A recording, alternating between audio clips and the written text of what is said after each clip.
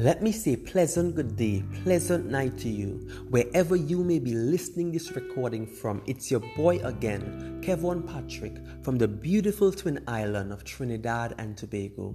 I greet you in the wonderful and precious name of our Lord and Savior Jesus Christ. Let me say welcome to my podcast, Focus. Follow one course until success. Today I want to encourage you. In spite of your current struggles and circumstances, I am saying to you that there is hope when you pray yourself through. Because when we pray, it activates our faith in Christ. So today I'll be reading from the book of Hebrews, chapter 11, verse 6. It goes like this: "But without faith it is impossible to please God. For he that cometh to God must believe that he is, and that he is a rewarder of them that diligently or earnestly seek after him." Show me a praying person, and I will show you a person full of faith. Before we talk about prayer, we must first address faith. In fact, the prayers we pray say a lot about the faith we possess. It takes faith to pray.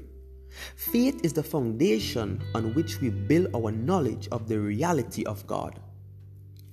Faith is the currency of heaven, and prayer is the means by which we exchange sorrow for joy, ashes for beauty, and spiritual deadness for supernatural power. When we attempt to fulfill ourselves by placing our faith in anything other than God, we always come up empty. Instead of praying and receiving the joy of the Lord as an outflow of our relationship with Jesus, we try to purchase joy and peace by other means. Life becomes one social spree after another.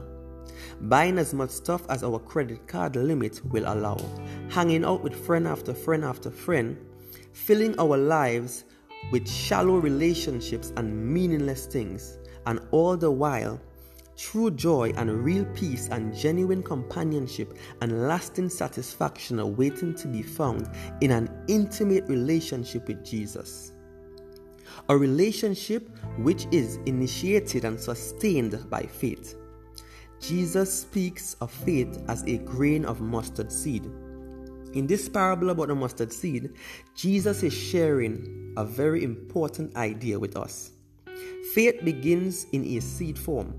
Faith in God is planted in the soil of our hearts and cultivated by the Spirit of God. And over time, it produces joy, peace, humility, fulfillment, power, and every other rich quality of character of God.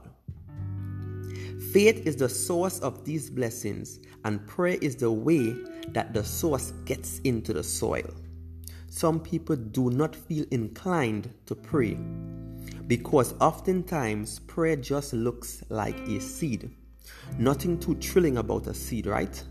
But through the eyes of faith, we don't just see our prayers for what they are when we are praying them.